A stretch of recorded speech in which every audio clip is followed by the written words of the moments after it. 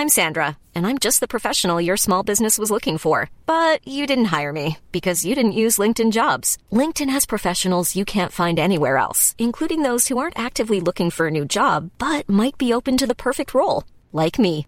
In a given month, over 70% of LinkedIn users don't visit other leading job sites. So if you're not looking on LinkedIn, you'll miss out on great candidates like Sandra. Start hiring professionals like a professional. Post your free job on linkedin.com/people today. Selling a little or a lot? Shopify helps you do your thing however you cha-ching. Shopify is the global commerce platform that helps you sell at every stage of your business. From the launch your online shop stage to the first real-life store stage, all the way to the did we just hit a million orders stage. Shopify is there to help you grow. Shopify helps you turn browsers into buyers with the internet's best converting checkout. 36% better on average compared to other leading commerce platforms. Because businesses that grow, grow with Shopify. Get a $1 per month trial period at shopify.com/work. Shopify.com/work. Hi, I'm Daniel, founder of Pretty Litter. Did you know cats tend to hide symptoms of sickness and pain? I learned this the hard way after losing my cat, Gingy. So I created Pretty Litter, a health monitoring litter that helps detect early signs of illness by changing colors, saving you money and potentially your cat's life. Pretty Litter is veterinarian developed, and it's the easiest way to keep tabs on your fur baby's health right at home. Go to prettylitter.com and use code ACAST for 20% off your first order and a free cat toy. Terms and conditions apply. See site for details. Hello, this is Ian Lee. Thank you so much for downloading Ian Lee's Random Access Memories, a retro gaming podcast. Do check out the Patreon, patreon.com/Ian Lee, IAINLEE. And also go to my YouTube channel and look for the Random Access Memories there. Again, it's youtube.com/Ian Lee. Thanks for downloading.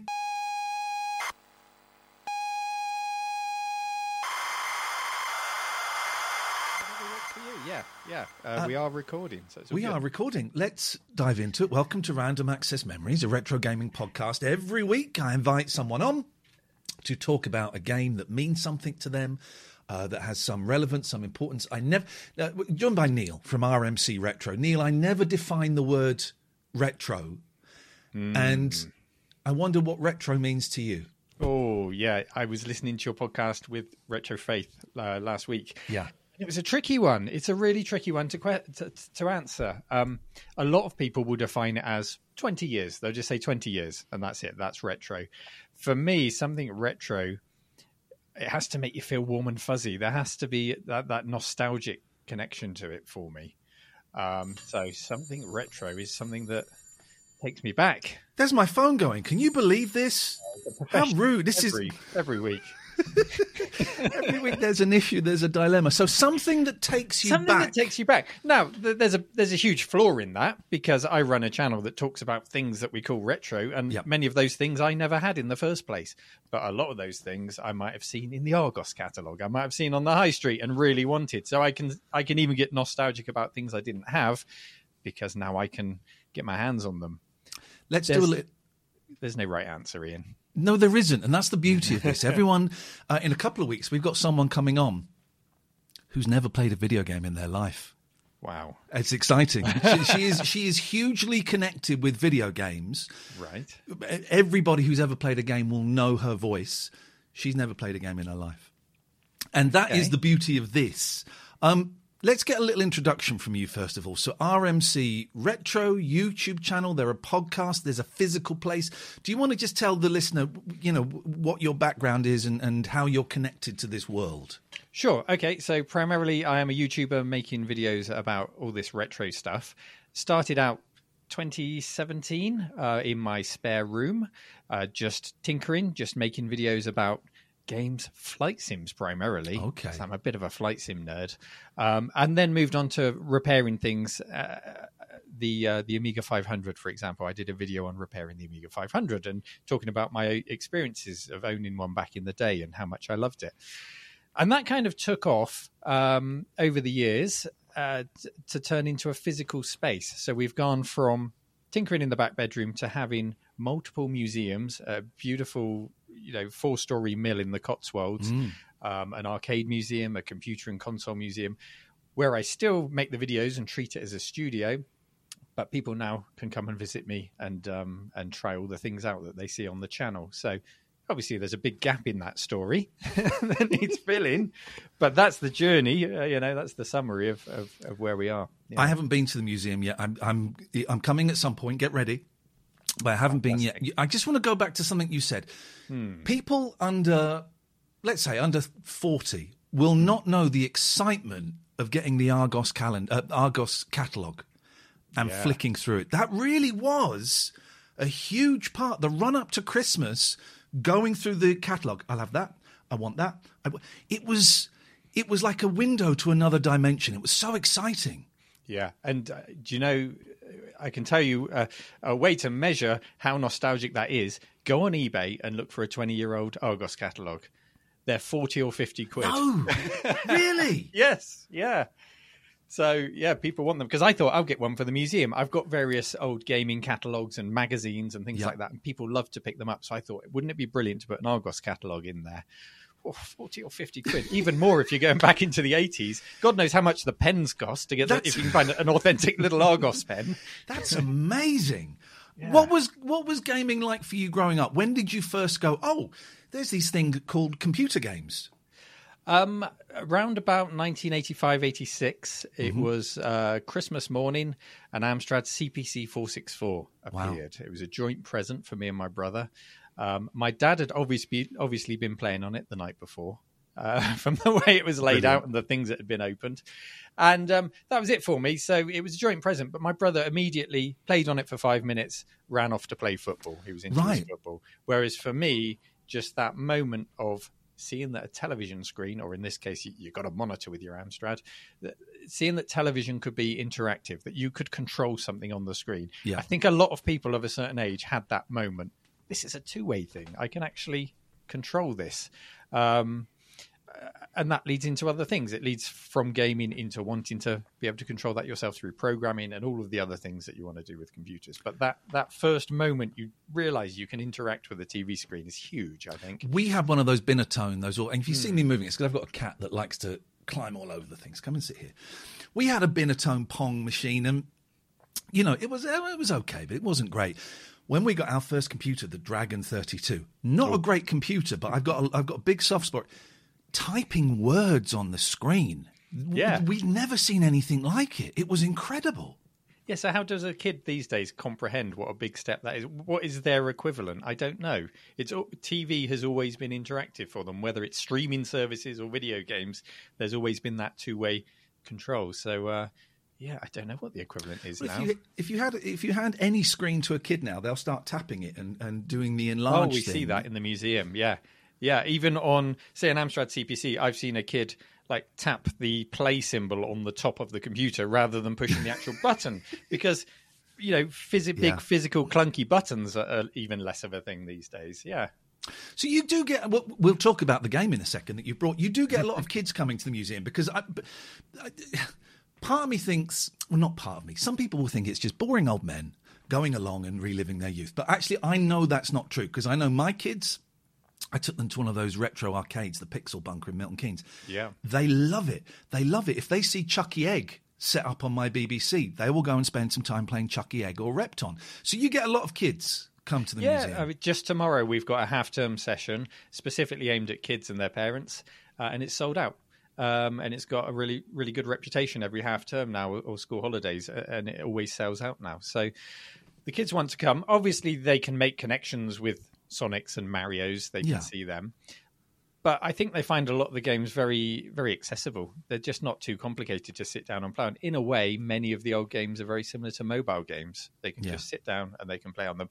And then when you go into the arcade, a full-size, 7-foot arcade cabinet with a lit-up marquee and all the sounds coming out of it, it's just as impressive now as it was to us in the 80s, regardless of what game's on it. So that really attracts them and pulls them in. So, yeah. So, what game are you bringing to us today? This is a game that I have I've had a tiny experience with years and years ago. So tell us what you've got and why. Okay, so I feel like I've bitten off more than I can chew for the time we've probably got on this podcast, because I haven't chosen a game. I've chosen a whole series which spans over 20 years and 10 games. Okay, we've got half an hour, Neil. I'll tell you that now. Okay. That series is Ultima. Yeah. By a chap called Richard Garriott. And there's so much to talk about with this series. He started programming it in 1974 on a teletype. Wow. So he didn't even have a screen when he started programming this.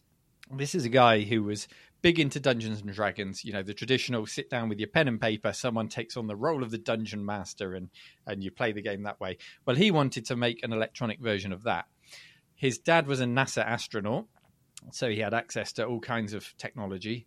I went to a pretty good school with access to all of this stuff. So he had access to a teletype machine, an electronic typewriter, into which he had a punch reel of paper, which he punched his program into. Wow. And he wrote a Dungeons and Dragons game. And when he finished the first one, he thought, I can do this better. So he did it again, and he did it again. And he wrote 28 versions of this game through the 1970s. Until finally, his dad turned up one day with an Apple II computer with a screen. And of course, he thought, okay, I can turn my game into a video game now. So version 28B of Dungeons and Dragons actually had graphics. And he wrote his first video game, and that was 1979, a game which he called Akalabeth, which many considered to be Ultima Zero. Right. And from there, he just carried on doing the same. I can do better. And he just kept rewriting his dream Dungeons and Dragons game, which became the Ultima series. This is incredible. And this is a real, he's inventing this stuff because before 1974, what is there? Not a lot. There's a few of those massive computers in a couple of universities, maybe a text, Colossal Cave, maybe Space Wars or something like that. He's inventing something as he goes. He really is, yeah. And it really took off for him because he had a job at a place called Computerland where the owner saw him tinkering with his Apple II program and said, do you know what? That's better than the games we've got, the few games that we've got on the shelves here. And most of the games we've got are just rip-offs of Pong or whatever's in the arcade. You've created this entire world. Stick it on the shelves. So his mum drew the art for it. He put it in a little Ziploc sandwich bag, hung it on the peg. And within a few months, a publisher called, I think it was California Pacific, picked it up, and it had sold 30,000 copies. Wow. He got $5 a piece. In today's money, he made £600,000 on his first game in a sandwich bag, Absolutely crazy. And again, we're to young people, we're speaking Chinese because, first of all, my kids laugh at me if I buy a game on a disc. Why do you want that? But also, I remember the early days of the Dragon, 82, 83, I'd have been 9, 10, 11. You'd get a magazine and you would go through adverts in the back and there would be people selling the games they had written themselves, and they would come in little Ziploc bags, black and white Xeroxed covers, if you were lucky. And that was how you got your games to start with. You didn't know what you were going to get. And it's this homebrew thing that you're talking about, this homemade thing that suddenly, for some people, grew into a massive business. It did. It grew into a huge business. And from that, he started his own software company called Origin Systems. So he flirted with Sierra and with a couple of other publishers. And then he thought, you know what, I can do this better with my brother, and set up his own company and went on from there. And so successful was he in his company that 2008, he himself went up on a rocket to the International Space Station and followed in his dad's footsteps, but of course paid for it because he wasn't employed by NASA. So, that's a measure of the success he had through these games. It's so significant. Sorry, Ian, I interrupted you. No, you interrupted me interrupting you. Just saying, going to space has never appealed to me at all. It's the one thing I go, I'm terrible on roller coasters. And so going up into space, which is just like one giant roller coaster, I'm not interested in that at all. I don't know if that's something that would appeal to you. I used to work for a company that owned a lot of the theme parks. And so I would go on staff test days before they opened to the public. So, we would test the roller coasters for the start of the season, make sure they were safe. I'm okay with that. Really? Okay. I took my boys to Chessington, which is lower down the fear factor Yeah. I can't do it. We were lucky enough to go to Universal in Japan in the summer, and just some of the mate. I'll go on the Jaws ride. I'll go on a little one, but I that stuff where you spin backwards and go up and down, I'm fine. Thank you very much. But you're great with that stuff, are you? Well, it was 10 years ago. It may be a different story now, but it was fine then. We should probably say we've talked about the game, but we don't know what it is. What is Ultima?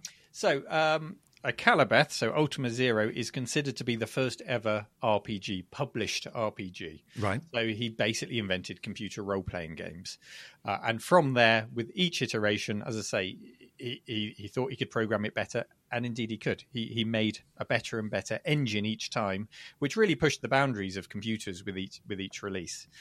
It was actually Ultima 6 that I got on board with the series, so I was a little bit later in the series. And then Ultima 7 is really Richard Garriott himself says that he considers 4, 7, and Ultima Online to be the pinnacle of the series. And I know this because I was fortunate enough to interview the guy during lockdown a couple of years ago. Okay, which was, on the whole journey of the YouTube channel, probably a highlight for me, and of course talking to you, Ian. But thank you very much. There's no need to, but it's appreciated. He's always been, a hero of mine. So to get the chance to actually interview him, enabled by the success of the channel, was just a dream. And we got to hear these stories. How did you get that? Did you just email him? Because one thing I found, I'm big into 60s music, and I would email the websites of this Roger McGuinn from The Byrds or John Sebastian from The Loving Spoonful, asking for an interview. They would get back. It was either them or their wives that would write back going, yeah, when do you want to speak to them? And I'm like, oh my God, these people are approachable. Was it that easy for you to get him? It was that simple, but I will caveat that it was during lockdown, and I think people just had a lot of spare time. Yes. Yeah.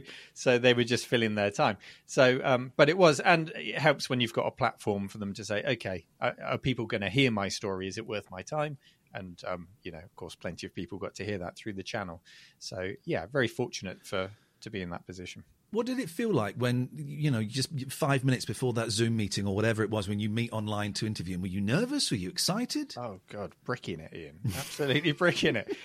And my way of getting through anything like that is to try and be as prepared as possible. But in the example of an interview, you can be over-prepared. Mm-hmm. You can just then sound like you're trying to read from a script or something like that. So you've got to find that balance. The most frustrating one for me was Peter Molyneux. Booked him for an interview. Okay, yeah. 3 times he cancelled on me. Now, and every time I spent like a day prepping and making sure I was ready. Oh, no, he didn't turn up. Peter Molyneux, I don't know. Listen, this podcast, I am an enthusiastic amateur, right, with huge gaps in my knowledge. The shows you do this week in Retro and the other things, you lot are far more knowledgeable than me. However, I know that Peter Molyneux has created some incredible games. He's also considered by some to be the king of bullshine. And he kind of, I guess the truth lies somewhere in the middle. I'm not totally sure. When did he cancel? Like a few minutes before? Just didn't turn up. We had a time arranged, just didn't turn up. Yeah. And I had to communicate through his PA in that example. And she's like, yeah, just didn't work out. So the third time I just said, oh, just forget it. I'm losing too much time prepping for this if he's not going to turn up. Anyway, there are some, I guess, comparisons to be made between Richard Garriott and Peter Molyneux in the later years, because Ultima evolved to become Ultima Online, which was just this huge, massively multiplayer online version of Ultima before World of Warcraft took off. This thing was huge. This was just at the cusp of broadband, so we were still dialing up on our modems to get into it. Thousands of people playing this role-playing game. And a lot of things were learned through this game, and one such thing was a housing market evolved in the game, where you build a house, you have a deed, you can transfer that deed to someone else. So people then started selling these on eBay for as much as $10,000 for a castle. Okay, wow. So this whole housing market evolved. And so if you fast forward 15, 20 years, Electronic Arts have got the rights to Ultima at this point. Richard Garriott wants to make a new RPG but can't use the Ultima name, so he kickstarts this thing called Shroud of the Avatar, the spiritual successor of Ultima. And it was such a letdown because it seemed that a game had been built around a virtual housing market with a game tacked on, and the whole intention was like, how can we monetize this kind of thing? And that all felt very Peter Molyneux in its approach. Yeah. Why do you like it so much? What does Ultima do for you? It takes me back to a time. So Ultima 6, Ultima 7 was, and UO was the peak for me. So I was late teens. I had a lot of spare time on my hands, and what seemed to be unfolding in front of me on my screen was just this limitless world in which everything could be interacted with. Like, I mean, everything. You could read books on the shelves. You could grow corn, grind it into flour, bake bread.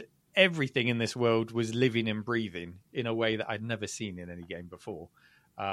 So whether or not you even followed the quests, you could just go and slay all the villagers if you wanted and put them in a chest. You could do whatever you wanted. There was a system of virtues and morals, which meant you wouldn't be able to complete the game if you behaved in that way. But, you just go back to a saved game when you've had your fun and then carry on. When you've had your fun. Those are the words from a very sick man. That was very sinister, wasn't it? Yeah. So it was just this great big sandboxed game, completely interactive. And Richard Garriott also really pushed the concept of feelies. So when you got your game, you got a cloth map, you got like a gemstone, you got a coin, you got all of these things. And then within the game, after game 4 onwards, you were known as the Avatar. So you were playing yourself within the game. So, of course, if you feel like you're yourself within the game, you carry your own morals within the game.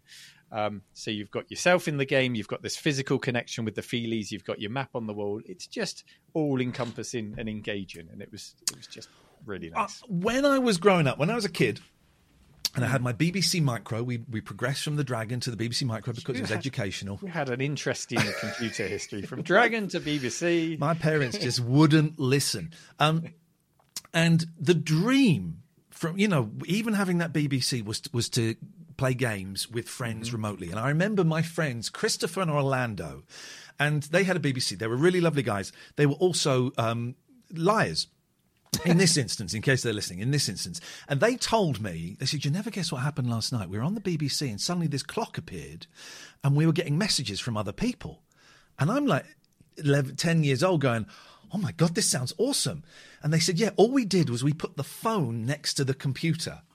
So that evening, and you had to take the computer out to the phone in the hall. I'm there with the phone and I'm typing hello. And of course, nothing is happening.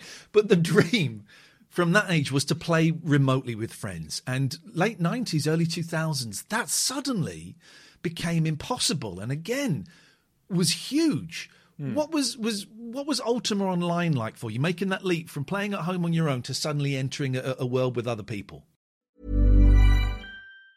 In the market for investment-worthy bags, watches, and fine jewelry, Rebag is the answer.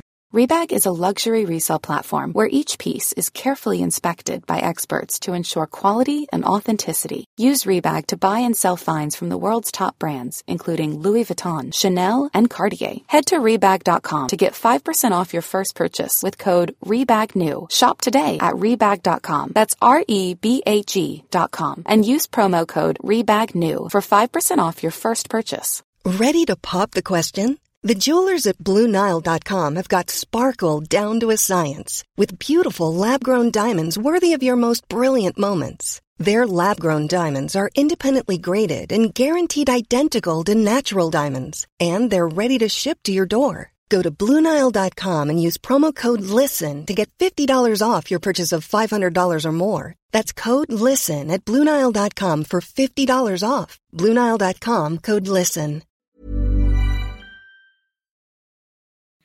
Well, it wasn't the first online game I played, but it was the first online game I played where you had literally thousands of people within the game world. It wasn't just 2 or 3 people. Yeah. So it elevated Ultima from feeling like a living, breathing single-player game to a living, breathing game where anything could happen. A random dude might just run naked past you, pursued by a bear or something like that. I'll come back in a second. I'll tell you why that point has hit with me, because I played a few of these games back in the day. I remember playing Half-Life for the first time on dial-up and people glitching and hanging in the air, but it was so exciting. EverQuest I played for a bit. Now, I did try Ultima. And it sounds like this happened in one game, and I couldn't remember what it was. It must have been Ultima. Spawned in, first ever game, built up my character, all of that. And I went up to someone, it's Ultima Online, and said, I've never played this before. What did this? Oh, this is great. Follow me, and I'll give you some weapons and some gems or whatever. So he took me up an alleyway. He said, right, I'm going to give you some armour. Take your clothes off. I went, okay. Took my clothes off and gave them to him. And then he ran off. And I'm in my first game naked. Is that would have been Ultima, would it? That sounds pretty typical. I didn't do that to anyone, but I saw it happen a lot. And this is another problem with the game, is that if you weren't really there from the start, you're joining a game where people have been playing for years and have got all the power. Yeah. And the most powerful ones were often the naked ones, because they'd leveled up so much that, they were untouchable. So they would kind of fool you by pretending to be unarmed. And then take you down. But what a wild world to be suddenly. Honestly, I was so thrilled that I'd been conned in that way. I thought, what a game! This is amazing. Do you still play it? When did you kind of start moving away from Ultima? Any of its incarnations? You can still play Ultima Online using fan-run. They're called shards, the online service. So you can still log on, but it's a real hardcore group of people that run it now. World of Warcraft really took over. Yeah. And knowing how addicted I was to Ultima Online, I didn't touch World of Warcraft. I knew it would be such a time sink. And, I was moving into the realms of having to hold down a full-time job. It just wasn't possible. So beyond that, Shroud of the Avatar, dipped into it, saw what it was, and was bitterly disappointed with it.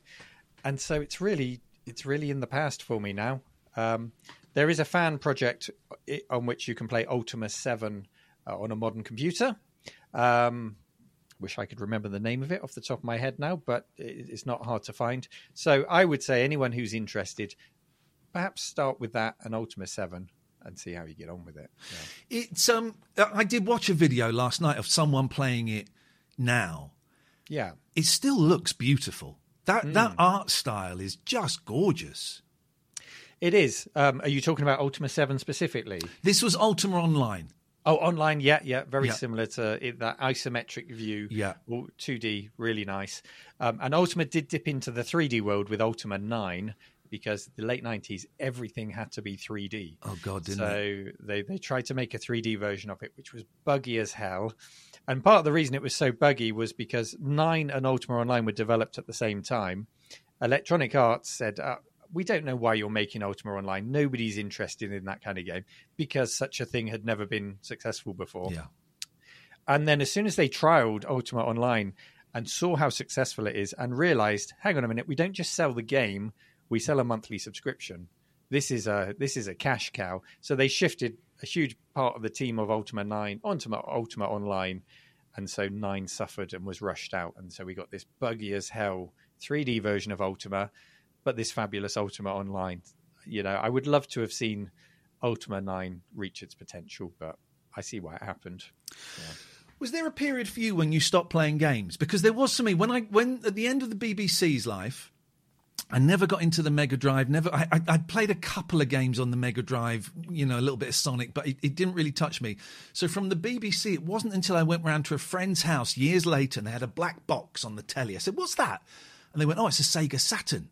Oh, I'll have a go at that. And I saw Wipeout on the Sega Saturn. The last thing I'd seen was Citadel on the BBC. Okay, yeah. And it was like, oh my God, we got this good, and I was back in. Was there a period for you where you kind of drifted away, or have games always been a part of your life? To a degree, I'm kind of in that period, because I always went back to the retro stuff because it was so easily accessible. I bought around about 2000, I picked up the Yellow Pages when that was still a thing. Wow, okay. I lived in Bournemouth, a seaside town, so I called all of the local arcades that still remained and were just on their dying legs, and managed to pick up an arcade machine for 50 quid. So I stuck that in my house and had that set up. So I always had those retro games in my arcade and got to enjoy them. But then, as life took over, I had less and less time for modern gaming. So to be honest, I'm really not up to speed on modern games. I recently got a Switch in an attempt to try and get up to speed. Wow, look at you, just as its lifespan is coming to an end. So I've got that. So I would say I'm kind of semi, I've got one toe in the water there.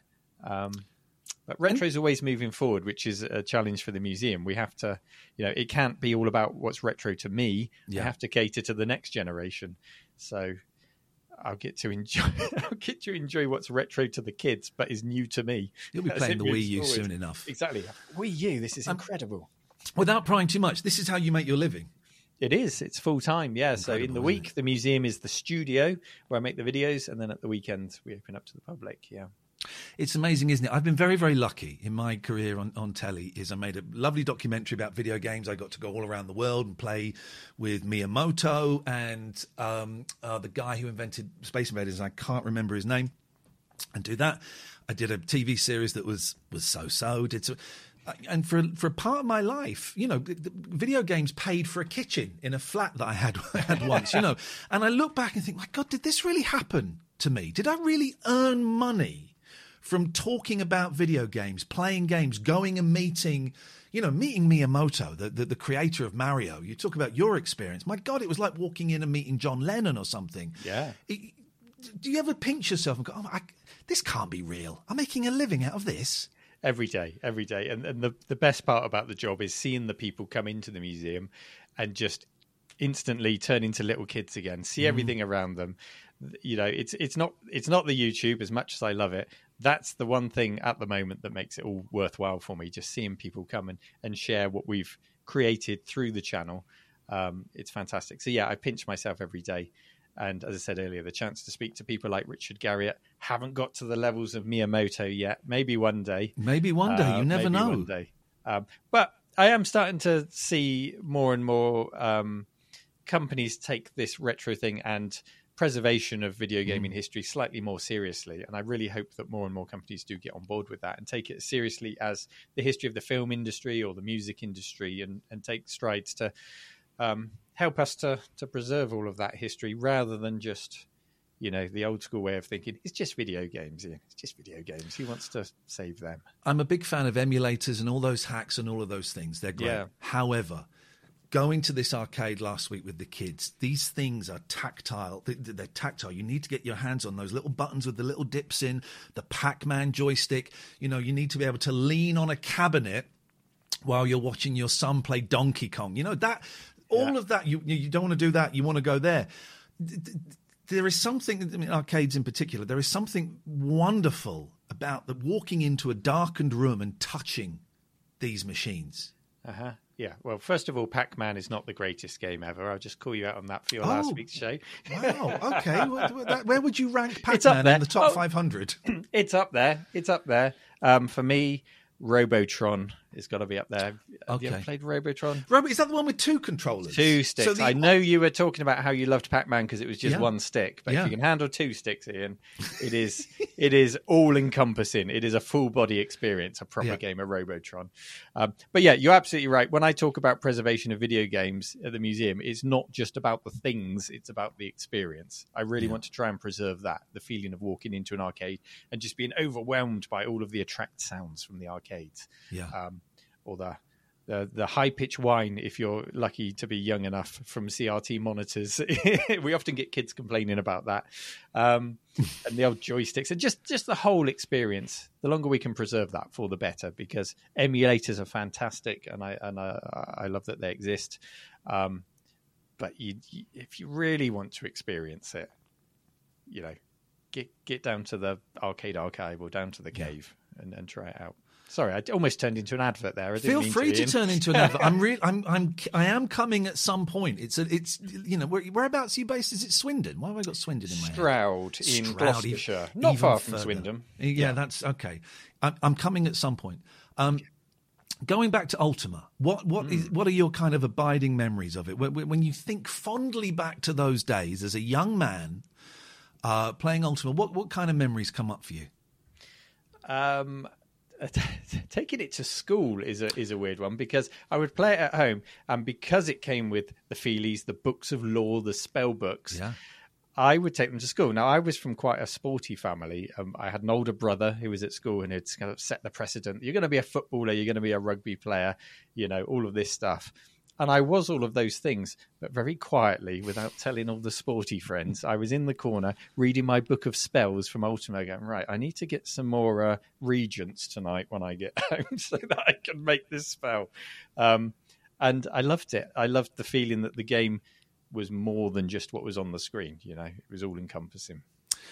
I do think I remember getting Elite. I'm a huge fan of getting Elite on the BBC, and it came in a big old box. And for PC games they did, but for a BBC you didn't get anything like big old box, an instruction manual that was so thick. There was a novella in there as well, which Dark Wheel. The Dark Wheel, yes. And I remember devouring that on Christmas Day. The cassette, the strip that went above the keys. And again, oh God, I sound like an old man, and there's a good reason for it. It's because I am an old man. We are. My kids downloading Spider-Man 5 on the PS5. There's nothing there. I want to touch something. I want to put it on the shelf. I want to see it. I don't want to, scroll through a menu and go, oh yeah, I've got that. But that is me just being old, isn't it, Neil? It is, but these things were also great for the imagination gap, I guess, with the games, because the graphics were so simplistic on some of these games.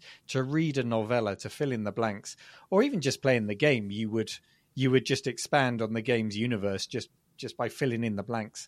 I think that's something that's missing from modern games, because you don't need to. You look at Spider-Man 5, and it's so realistic that there's no space to fill in those blanks.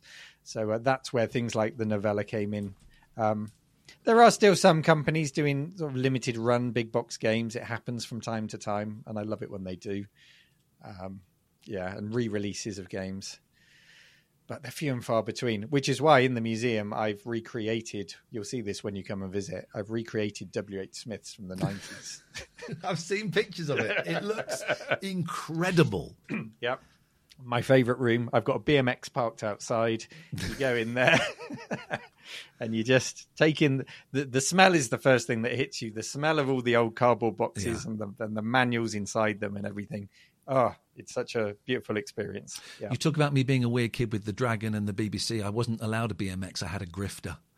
Okay. But my grifter was my dad. I may have told this on here before. My grifter was stolen. My dad used to work at the BBC in the props department, and he came home one day with a grifter, and he said, "Yeah, I stole that from Grange Hill. That's Pogo Patterson's grifter." So whether that was true or not, I don't know. But he did wake us up one day, take us to the lock-up garage, and there was a Dalek in there. So anything is possible. Oh wow! What happened to that grifter? Did it just get ridden to death? Or? It got ridden to death. It must have. I remember I put on a blue and yellow tyre on the back because I thought it would make me do stunts better. I miss all of that nonsense. Neil, so lovely to talk to you. And you, thank you, Ian. Thank you for bringing Ultima. You do have other business as well. I'm a recent convert, and I say recent, maybe the last 2 or 3 months, to the podcast This Week in Retro, which I absolutely devour. That's on all your usual podcasts services. It is. We're looking forward to having you as a guest next week. So I'm a little bit nervous. It's gonna be great. Because you guys know your stuff, and I don't know stuff. I just fine. talk enthusiastically. That's all we ask for. Okay. Anything else that people need to know about you, where they can find you and stuff? Just look for RMC Retro on all the socials, on YouTube. Head to retrocollective.co.uk if you want to visit the museum. And that's it. That's me. I must ask though, Ian. Yes. You ask people to present a game to you each week. Yeah. What do you do with the games? Is there like a room 101 that you put our games into? I take them outside, I clean them, and I burn them. No, I don't. What I do is I let them float around in everyone's memories. And here's what I really hope. I hope at some point someone goes, oh, do you know, I never heard of that, but I booted it up and had a go on it, and it was a lot of fun. That I like the idea of. And also in the previous few, this is only episode 5 or 6, I'm not quite sure. So many people have got in touch and said, "Oh my God, I can't believe anyone else remembers that game." Mm-hmm. And that, for me, is what this is about. And putting it out into the universe and seeing what comes back to us. I agree. And I think that's why what we do has exploded on YouTube and other channels in the last 5, 6, 7 years. Because if you think back to when you were a kid and you were into Elite and all the other things, if you saw a single snippet of a video game on a TV show, you devoured that moment. Oh, yeah. You just devoured it because there was just nothing speaking to you saying, "Hey, you're a normal kid. This is what normal kids are doing." So when things, that's why we devoured Games Master. That's why we loved, Thumb Bandits when you were doing that and everything else. And now YouTube has empowered us to be able to share these stories. Yeah. We're all gobbling it up like we're 12-year-old kids again, going, yes, this is the content we always wanted. Fred Harris and Ian McNaughton-Davis are heroes to me. Exactly. So lovely to see you, Neil. Thank you so much for your time. Thank you, Ian. That was a great rehearsal. Should we do it? Should have pressed record.